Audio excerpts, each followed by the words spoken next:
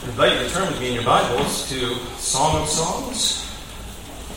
Song of Songs. Specifically today we're going to be taking a look at verses 8 through 17 of chapter 2. You remember the key to finding Song of Songs is to head for Psalms and then turn right. So, in any event, before we read the Word of God, let's seek His face and answer His Son.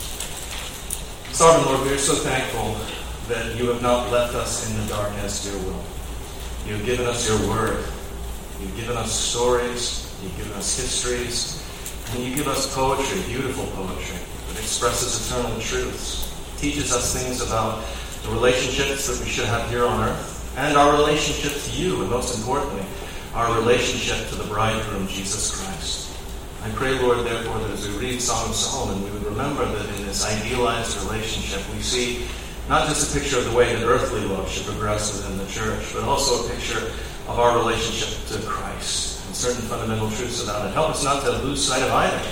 Help us to remember that as we come to this, it is to be changing us, molding our thinking about marriage and about our Savior and His work in our lives. We pray this in Jesus' holy name. Amen. Song of Solomon, chapter 2, verses 8 through 17. I do remind you, this is the word of the Lord. Shulamite. The voice of my beloved, behold, he comes, leaping upon the mountains, skipping upon the hills. My beloved is like a gazelle or a young stag. Behold, he stands behind our wall. He is looking through the windows, gazing through the lattice. My beloved spoke and said to me, Rise up, my love, my fair one, and come away. For lo, the winter is past, the rain is over and gone. The flowers appear on the earth. The time of singing is come, and the voice of the turtle dove is heard in our land. The fig tree puts forth her green figs, and the vines with the tender grapes give a good smell. Rise up, my love, my fair one, and come away. Oh, my dove in the clefts of the rock, in the secret places of the cliff, let me see your face. Let me hear your voice, for your voice is sweet, and your face is lovely. My brothers, catch us the foxes, the little foxes that spoil the vines, for our vines have tender grapes. The Shulamite, my beloved is mine, and I am his. He feeds his flock among the lilies. To her beloved, until the day breaks and the shadows flee away, turn, my beloved, and be like a gazelle or a young stag upon the mountains of Bashan. The grass withers, the flower fades, but the word of our God will stand forever. One of the things about our society that you note as you get older, or perhaps because I'm older, is how we are obsessed with making everything as quick as possible. Everything has to go at warp speed, or we are dissatisfied. I was reminded of that as I was flying to an island in the Caribbean. I'm in a tube at 33,000 feet going at over 500 miles an hour, and I'm irritated because my internet is slow. It's a ridiculous situation. We've gotten past the point where we expect to drive up to a window and have an order delivered to us in a few minutes. Now we want to be able to order it online. And if it's not ready by the time we show up, we're upset. Or if the Uber driver who's bringing it to us is a little late, we're also upset. We expect everything very, very quickly. We don't expect organic development to go like anything fast. I was speaking a while back, a long time ago actually now, to a landscaper, and one of the changes that he had noticed was he said that people wanted things that were easy to maintain. They didn't want to have to do a lot of yard work because the idea of gardening, actually going out and planting gardens and then weeding and doing things like that, is no longer appealing to people. And he said one of the things that he noticed was it was only, the funny thing was it's only older people these days by and large, or country folks who expect to be able to pass on their house to the next generation, who plant fruit trees. Because the fruit tree will not mature in time for the average American family, not fast enough. It won't begin to produce stock. And in any event, the going out and picking the fruit off the tree when it comes is too difficult. We don't like that idea that things are supposed to ripen, that they're supposed to progress organically, that we have to wait, we have to put off or delay gratification. We want everything all at once. We can see the way that that's affected the family, for instance, in our habits of eating. The average American family no longer... I remember when I was a kid growing up, we used to gather around the table and we would have these these debates about history and things like that. My parents were not evangelicals or Christians, but nonetheless, I learned much about history, and various friends and my wife were terribly intimidated by the conversations about it. If you didn't know the lineage of the kings of England, you were in trouble, for instance, during lunch. She can testify to that. It was an intimidating experience, but what were we doing? We were forming bonds that last. We weren't sitting there wolfing down our food, standing up and staring at a phone, swiping and going up and down and doing things like that, and expecting everything to develop on our schedule the way that we wanted it to. One of the things that's supposed to develop gradually, that's supposed to develop organically, is the relationship between men and women. It's supposed to develop over a period of time. That's the way that the Lord designed it. And it's supposed to mature. It's supposed to be something that becomes beautiful and sweet, and it's supposed to have various phases. One of my favorite books on the process of courtship, written by Rick Phillips and his wife, Holding Hands, Holding Hearts, talks about how there's a gradual development in touching, for instance. You start with the hand, and then gradually you become more intimate. You move to the face, for instance. That's much more intimate than touching the hand. But today we have a society that expects immediate intimacy very quickly after meeting somebody. This is not the way that God developed it or designed it, and it produces terrible effects.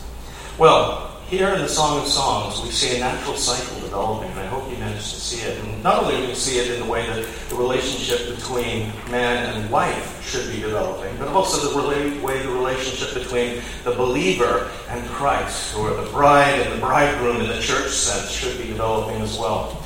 Now, we saw before, just to recap briefly, how before the Shulamite had wanted the king to notice her. She was aware of him. He was comely, he was beautiful, he was attractive, and so on. But she was afraid initially that she would be unattractive to him because, unlike the pampered women of the palace that he was surrounded by, who spent all of their time trying to stay out of the sun, covering themselves with expensive perfumes and cosmetics and so on, she had been working in the vineyard and had been burned dark by the sun. She desired him, but she feared also that somebody so far above her in station could not possibly desire her. He, however, answered that he had already noticed her, that his love had been fixed on her before she began to love him. And of course we see then the relationship between the Christian and Christ. We love him because he first loved us, and he does not fix his attention upon us because we are comely and attractive in the world sense, beautiful in the way that the world defines things. But there is something in us that he desires, that he will mature within us, that he will create for us. He will adorn us himself and make us something incredibly beautiful. And so, she is attracted to him. It was his desire to make her his. And then we go through that process where she is lovesick. She desires to be his. But she doesn't desire just to be his for time. She desires to be his forever, permanently. To sit under his shade, to have his banner of love over her, to be protected by him, to be loved, to be adored, to be provided for, and to be always in his heart, the one whom he loves, the apple of his eye. That is what she wants. That is what she longs for. But there is this warning note that was sounded before. Do not stir up love before it pleases. This is something that must develop naturally. It must come about over a period, a process of maturing of their love. And it is not yet time. We're still in the courtship phase at this point in the poem. She is still, for instance, living with her family. She is still in her own room. We see this picture, you remember, of him gazing through the lattice, but we'll get to that in a moment. The question remains, though, when will that time come? And her heart leaps when she sees her lover coming to her. The king is coming. She sees him as a gazelle, as a stag, leaping towards her. His obvious desire is for her, and it makes him run quickly. And she loves everything about him. It is amazing how when people fall in love, for instance, they no longer see people as who they are. They become the idealized versions. I've said it before, but when I've been doing pre-marriage counseling with people, just the way they look at each other. And then they, you raise questions designed to bring up possibilities of difficulties later on in the marriage. They're like, how could there ever be a difficulty with someone this perfect? And you're like, okay. But he comes to her, leaping on the mountains, running towards her, and he tells her that the time has come for her to come away with him. The winter is past, the time when there was no fruition, when there was no world, there was no growth. Now the vineyards are full of fruit, the flowers are bursting forth and ripening. Even the spring rains have passed. It's no longer soggy out. Everything is ready. But while she still affirms her commitment to him, she is not yet ready to be his entirely. So morning has not yet, in one sense, dawned on the consummation of their love, as Ian Duguid puts it so well. Now, there is this picture of him leaping like a gazelle or a young stag. Those of you who remember young love will know about that. There's that sense of insane urgency. It is sometimes difficult to get a teenager to get up, to clean their room, to do a chore. But it used to be the case, the phone would ring, and, boom, they were out of bed, they leapt. It could be my beloved. I must not allow the phone to ring more than once before I answer. Hello, my beloved, what are you, that kind of thing. You don't say that, hello? But there was that longing. And now, of course, it's anytime a text goes off when they're in love. Is it him? Is it him? It's Sam. How dare you, Sam? That kind of thing. There's that desire to be near them, to think about them all the time. It used to be, that things weren't that urgent in your life. Now everything is urgent. One of the things, of course, about young love is that urgency can produce some pretty dire consequences. And there's a sense in which there's this idea that this love, that it doesn't come to maturity, if it doesn't come to fruition, then the world ends at that point in time. And that's not the case. Now, all is well when the beloved is near in the world. John Milton pictured the scene in the garden when Eve is speaking to Adam, and she says, with thee conversing, I forget all time, all seasons and their change, all please alike. The world outside is as nothing to me. It's just our world together as we're communing together. They could be raining and still it would be sunny and fair because you're here. Love reminds us of paradise and the way before the fall. And that's a good thing. But here we have this vision of him coming. He's outside the wall of their home. And he's gazing up at her window. He's gazing up at her lattice. Incidentally, at this point in time, windows didn't actually have glass. Window pane glass had not yet been developed. So they used to make wooden lattice works. The idea was you would at least have lattice that would stop animals or birds or so on from getting into the house. It wouldn't do much to stop insects, unfortunately, but nonetheless. And also it would produce a little bit of a privacy strain. The Muslims took this to a very high art because they didn't want people to be able to see the women in the household. So they would develop these highly artistic lattices. I don't know how artistic the Israelite lattices were, but this is the idea. So he is gazing up at her window, and you should be, I think, probably reminded, because I'm sure that Shakespeare is probably influenced by this, of that scene from Romeo and Juliet. You remember, but soft what light through yonder window breaks. It is east, and Juliet is the sun. There he is gazing up at his beloved. And she comes out, Romeo, Romeo, wherefore art thou Romeo? And so on, mutual love that cannot yet be consummated because she has not yet left her family. The winter, though, is past, and you have this idea that the spring has come. It's a time of fertility of the land. And of course, the poem is filled with these double entendres. It's pointing forward to the time of fertility now for them. The time has come. We're old enough. Let's get married. Let's have children. The blooms are on the vines. You have the sweetness of the ripening figs, all of these things. And the idea is there's an urgency, but don't let the urgency press too much. Things have to progress. Normally, they have to progress from one stage to another. But there is this affirmation.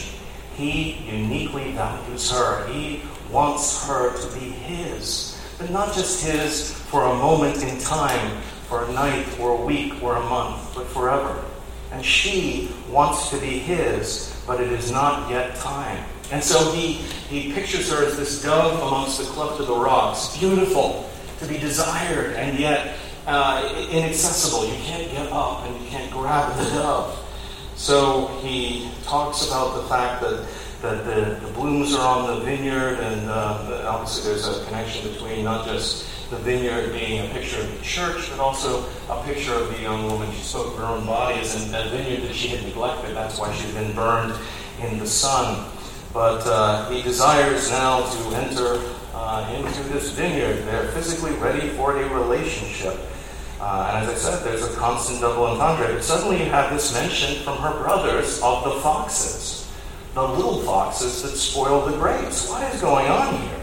They have commentators giving you, if you're reading the commentators who want to stay entirely away from the analogy of human physical love and want to go entirely simply to the spiritualized relationship between Christ and the church, the foxes are inevitably their sins, their false prophets, they're the things that come in and spoil the vineyard of the Lord, and spoil that. So men like Matthew Henry and Spurgeon and JFB think that they are the sins that ruin the vineyard, that destroy the fruits of the church, the little foxes or the jackals that would break in and eat the fruit off the tree, off the vine, just as it was becoming sweet. JFB says this, that's Jameson Fawcett Brown, incidentally, says that these are the crafty false teachers who stir up spiritual pride and uncharitableness, these sins that break fellowship, that ruin the sweetness of the vineyard. Williamson, though, a modern commentator, G.I. Williamson, says, I believe they are irritations in the relationship. She does something,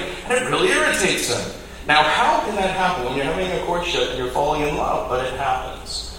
The things that make for difficulties in that relationship. Most modern commentators believe these little foxes it's an analogy for discontents. Problems of life that could possibly ruin a relationship, ruin the sweetness of it. And her brothers call upon Solomon to catch these little foxes before they ruin that budding relationship. Now, one of the things I want you to notice here in the song is this seems to indicate that when it comes to her household, it's her brothers who are taking care of her. They're the ones who have authority over her. This would seem to indicate that the father in the family is gone. We also don't see any mention of her mother at any point. So it may be just her brothers who are taking care of her, and as brothers should be, they're protective. The brothers are mentioned, but there's never this father, so therefore I think that's the idea behind this, that the brothers who are now taking care of their sisters. Sometimes brothers can be overly protective of their sisters. That used to be the case. Now, unfortunately, they're a little underprotected, I think, in our society. However, in spite of that, what's being said here is make sure you're ready. And the family should exercise that insight, that desire to mold the love that's occurring between their children, whether it's a father taking care of his daughter or giving advice to his son, to make sure that they don't progress too quickly, that they don't hold back unnecessarily, that they don't allow things that should be dealt with early on in the relationship to get out of hand. One of the things that I always say when I'm talking to people in marriage counseling is I would rather do marriage counseling on this side of the wedding than on the other side of the wedding. I'd rather be dealing with the red flags before they come up rather than dealing with the effects of them running to the top of the flagpole after the couple has been married. Mm-hmm. So these are things that should be thought about. These are things that should be discussed. And often in the middle of the dewy-eyed, isn't he wonderful, isn't she wonderful, you can ask a question that they've never even thought of. And each of them has wildly differing answers. Like, I raised it before, where are you going to go for your Thanksgiving dinner? And each of them says, my parents' house. And you're like, well, they're divided by 500 miles. How are you going to do that? And it had never occurred to them that they would spend a Thanksgiving without their mother and their father being at the table, or their uncle, or their brothers, and so on. It's an entirely new life that they have not yet begun to think through, because they are so overwhelmed by love. Now, although there is no consummation yet, there is still this emphasis on, my beloved is mine, and I am my beloved. There's a betrothal that's going on here, that they intend to marry this person.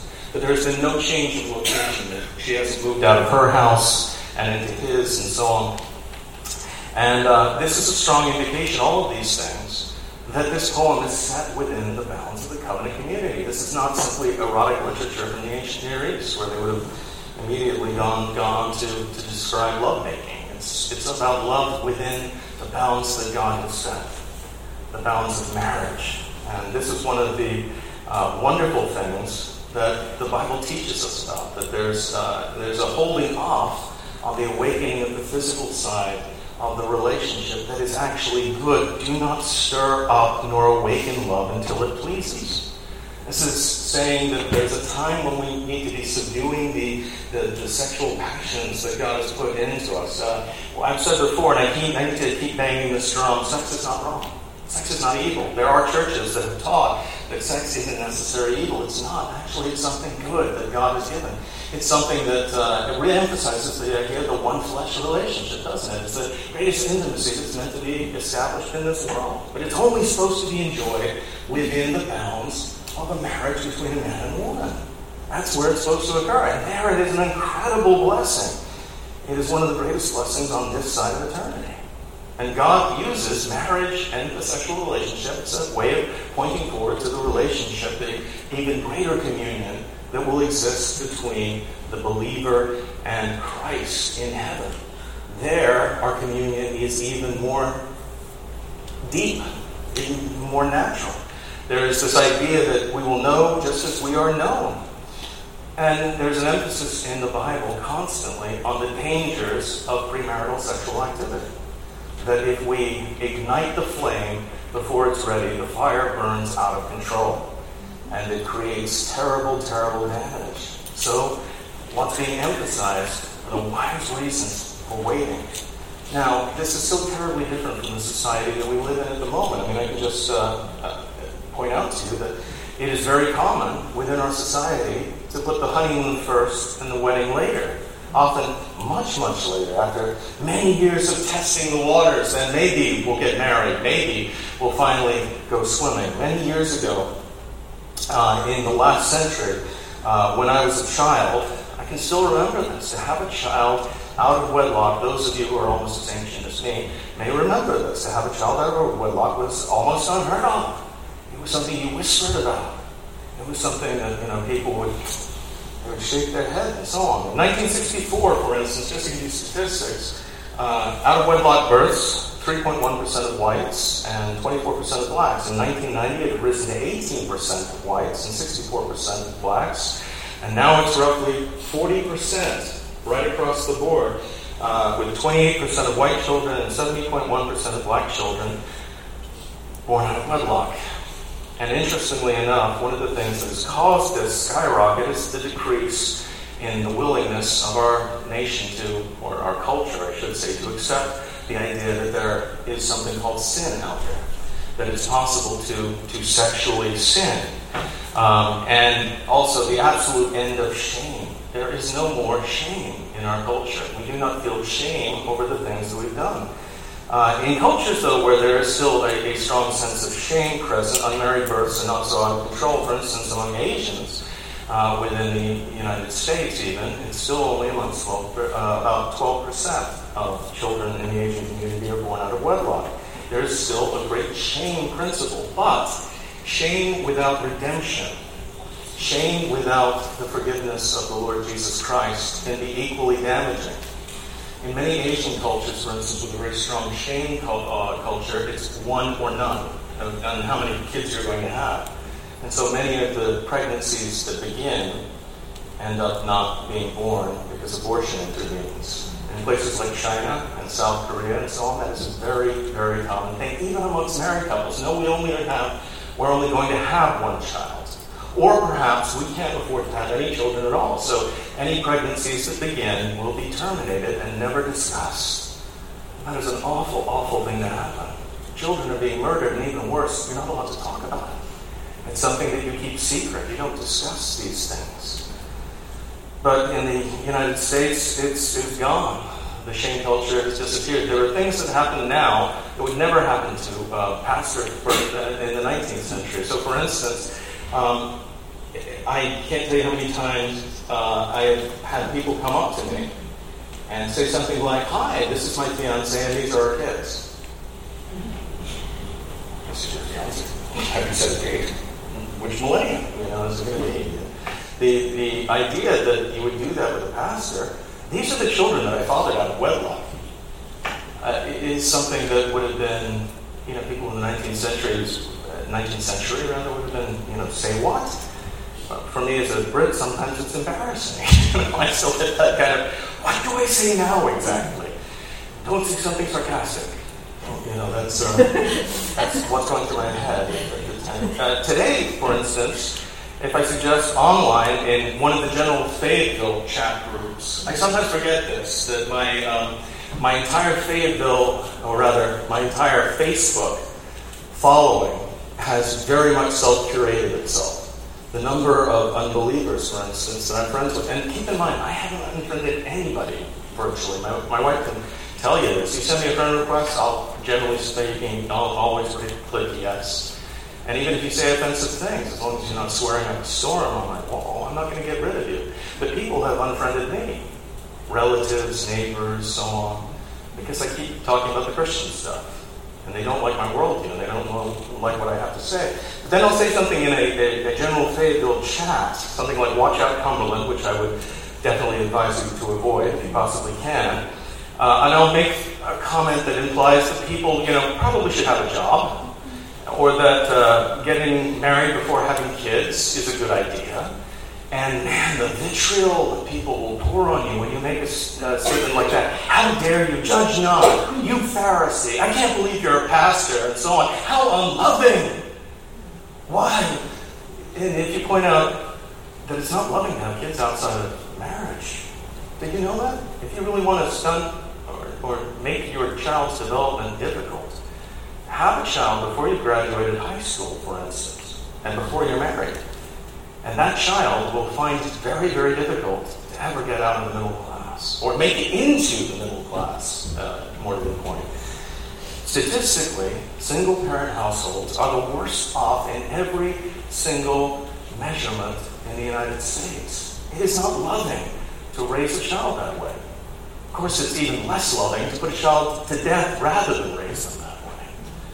But nonetheless, it is not a good thing. We have forgotten that. So, what is part of the cause of that? Well, it's something that's implied in the poem. It's the exponentially growing lack of fathers, expressing that restraining role. The brothers are expressing the restraining role within the Song of Solomon, but watching over their daughters. This idea that before I hand her over to you, I need to know certain things. You need to have proven certain things. Certain necessary hurdles, certain natural development has occurred. It is becoming more and more quaint and unlikely that before a marriage takes place, the man will go and ask the father, "Can I have your daughter's hand in marriage?" That was the traditional handoff, so to speak. We still, in a marriage ceremony, don't we? Who gives this woman to be married to this man? And the answer, of course, used to be I did. Now we're a little more egalitarian. Her brother and I do. But still, there was this acknowledgement that there was a moving from one household, one oversight group, one care community, one family, to another. But now, as we have more and more children who are born out of wedlock, or who were born and into intact families that subsequently divorce, there's a lack of fatherly input. There's a lack of restraint. There's a lack of input, oversight, care. There's a lack of I'm going to take care of you until the point at which I hand you off to somebody who I'm reasonably persuaded will also love you, adore you, and spiritually care for your soul in the way that it should be. That kind of thing is not going on. Marriage, really understood properly, was always a covenant contract. The idea was that the father looked after his daughter until that day when he passed her off in that covenant relationship to the headship of another man who would watch over her and love her and care for her in the way that she needed to be cared for, because he understood that it was not his role. It's not our role as fathers to hold on to our kids for as long as we possibly can. It is our role to raise them up, to found families of their own. And that should be something that's happened. And there should be love. There should be desire. There should be all of these wonderful elements that we see in the poem going on. But it should all happen subsumed under this biblical model of courtship that's being spelled out for us that will produce the best relationships. This long process, believe it or not, this slow bake, if I can put it this way, produces the best results. Barbecue that you try to make quickly doesn't work out very well. It's a long, slow cooking process. The best marriages, I tend to find, have that element as well. Now, that's not to say that a marriage that comes relatively quickly can't be a wonderful thing with God's help as well. But generally speaking, there's supposed to be that organic growth process. God's way is the best way, the biblical pattern of courtship and growth. Now, there's an analogy to the church in all of this within the poem. We remember that marriage points us to Christ. Song of Songs points us to the believer's relationship to Christ. What is one of the ways that we see this? Well, obviously, the marriage feast of the Lamb of God is something that hasn't taken place yet. We don't have the fullness of consummation yet. We have the relationship, we have the betrothal, we've been ransomed, the bride price has been paid, and so on, but we have not yet come to that point, that wonderful point of the wedding feast that we're working towards. But in a very real way, the church is supposed to be preparing, as fathers are supposed to be preparing their daughters for marriage. The church is supposed to be in the process of preparing people for the marriage feast of the Lamb. We're supposed to be getting people ready through that process of progressive sanctification we spoke about for eternity and for the joyous celebration when the entire church, the church no longer militant, the church triumphant, gathered in heaven, is in the process of that marriage meal, enjoying Jesus face to face, where we're united to Him, never again to be apart, no longer as through a glass darkly, but face to face, dwelling in the presence of the Lamb, bowing down before Him, and having that unending Sabbath, that beautiful worship that shall go on into eternity. That's what we're going towards. But there's a process of preparing the people of the church, preparing the bride for that. And it's something that, just as in restaurants, we no longer want a long sit-down experience with the interchange. One of the things that I noticed as I have been noticing, but I've been flying, is another consequence of the wanting everything immediately, wanting to be able to interact on our phone and so on, is I can remember flying, believe it or not, I'm old enough to do this, I can remember flying in the 1970s when you dressed up. One of the reasons why you dressed up was because it was a social occasion. And you know what you did when you were on the plane? It was amazing. Do you know what you actually did? You talked. You met people. You were stuck on a plane with them for 8 hours. You might as well get to know them.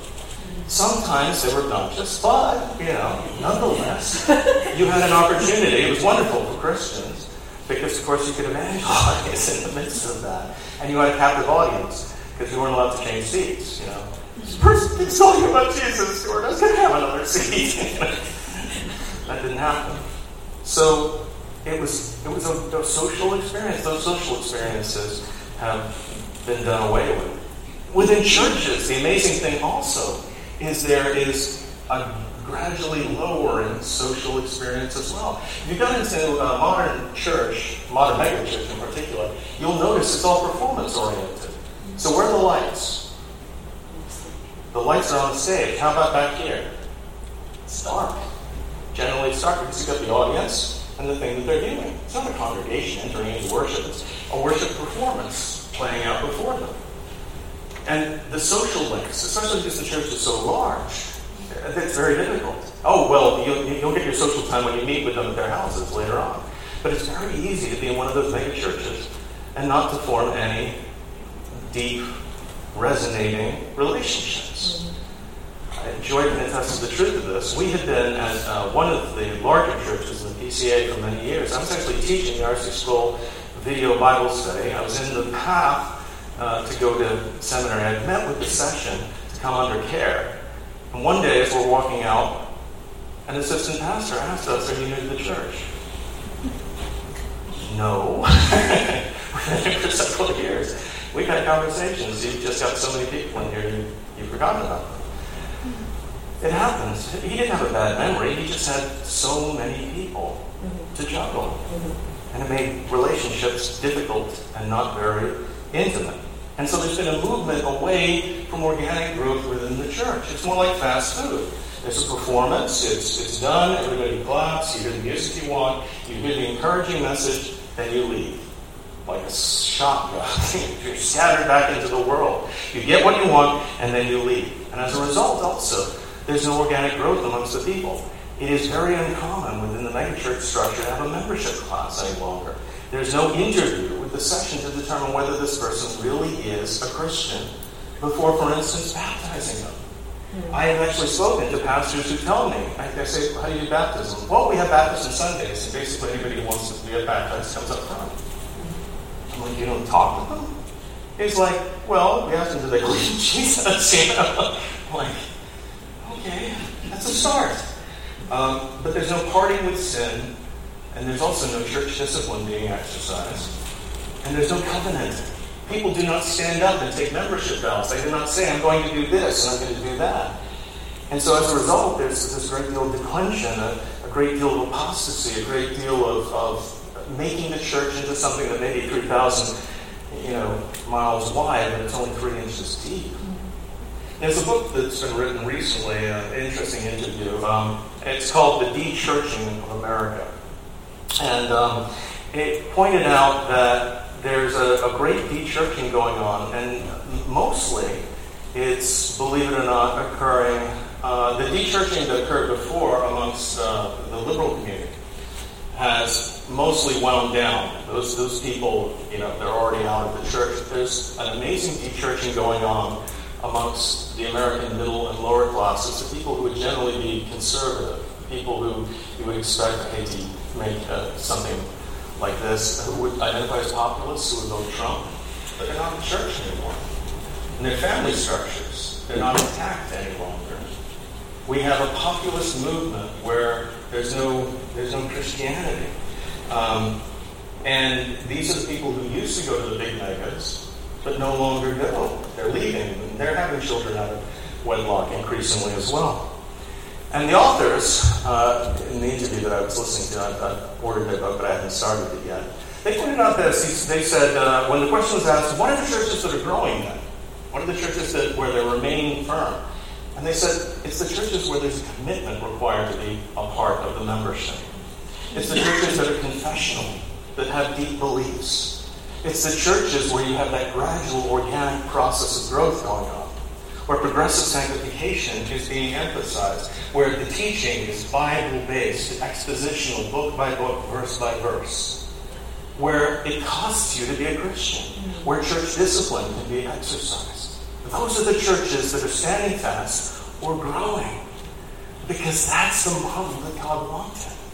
That's the model of the bride and the bridegroom, how they're introduced and how they get to know one another, and how they begin to move towards that relationship that doesn't just last for time, but for eternity. That's the model that we not only need to reinforce within the family, rediscover within the family. That's the model we need in the church. Genuine, organic growth, the way that God intended, as we become closer not only to God, but also closer to one another.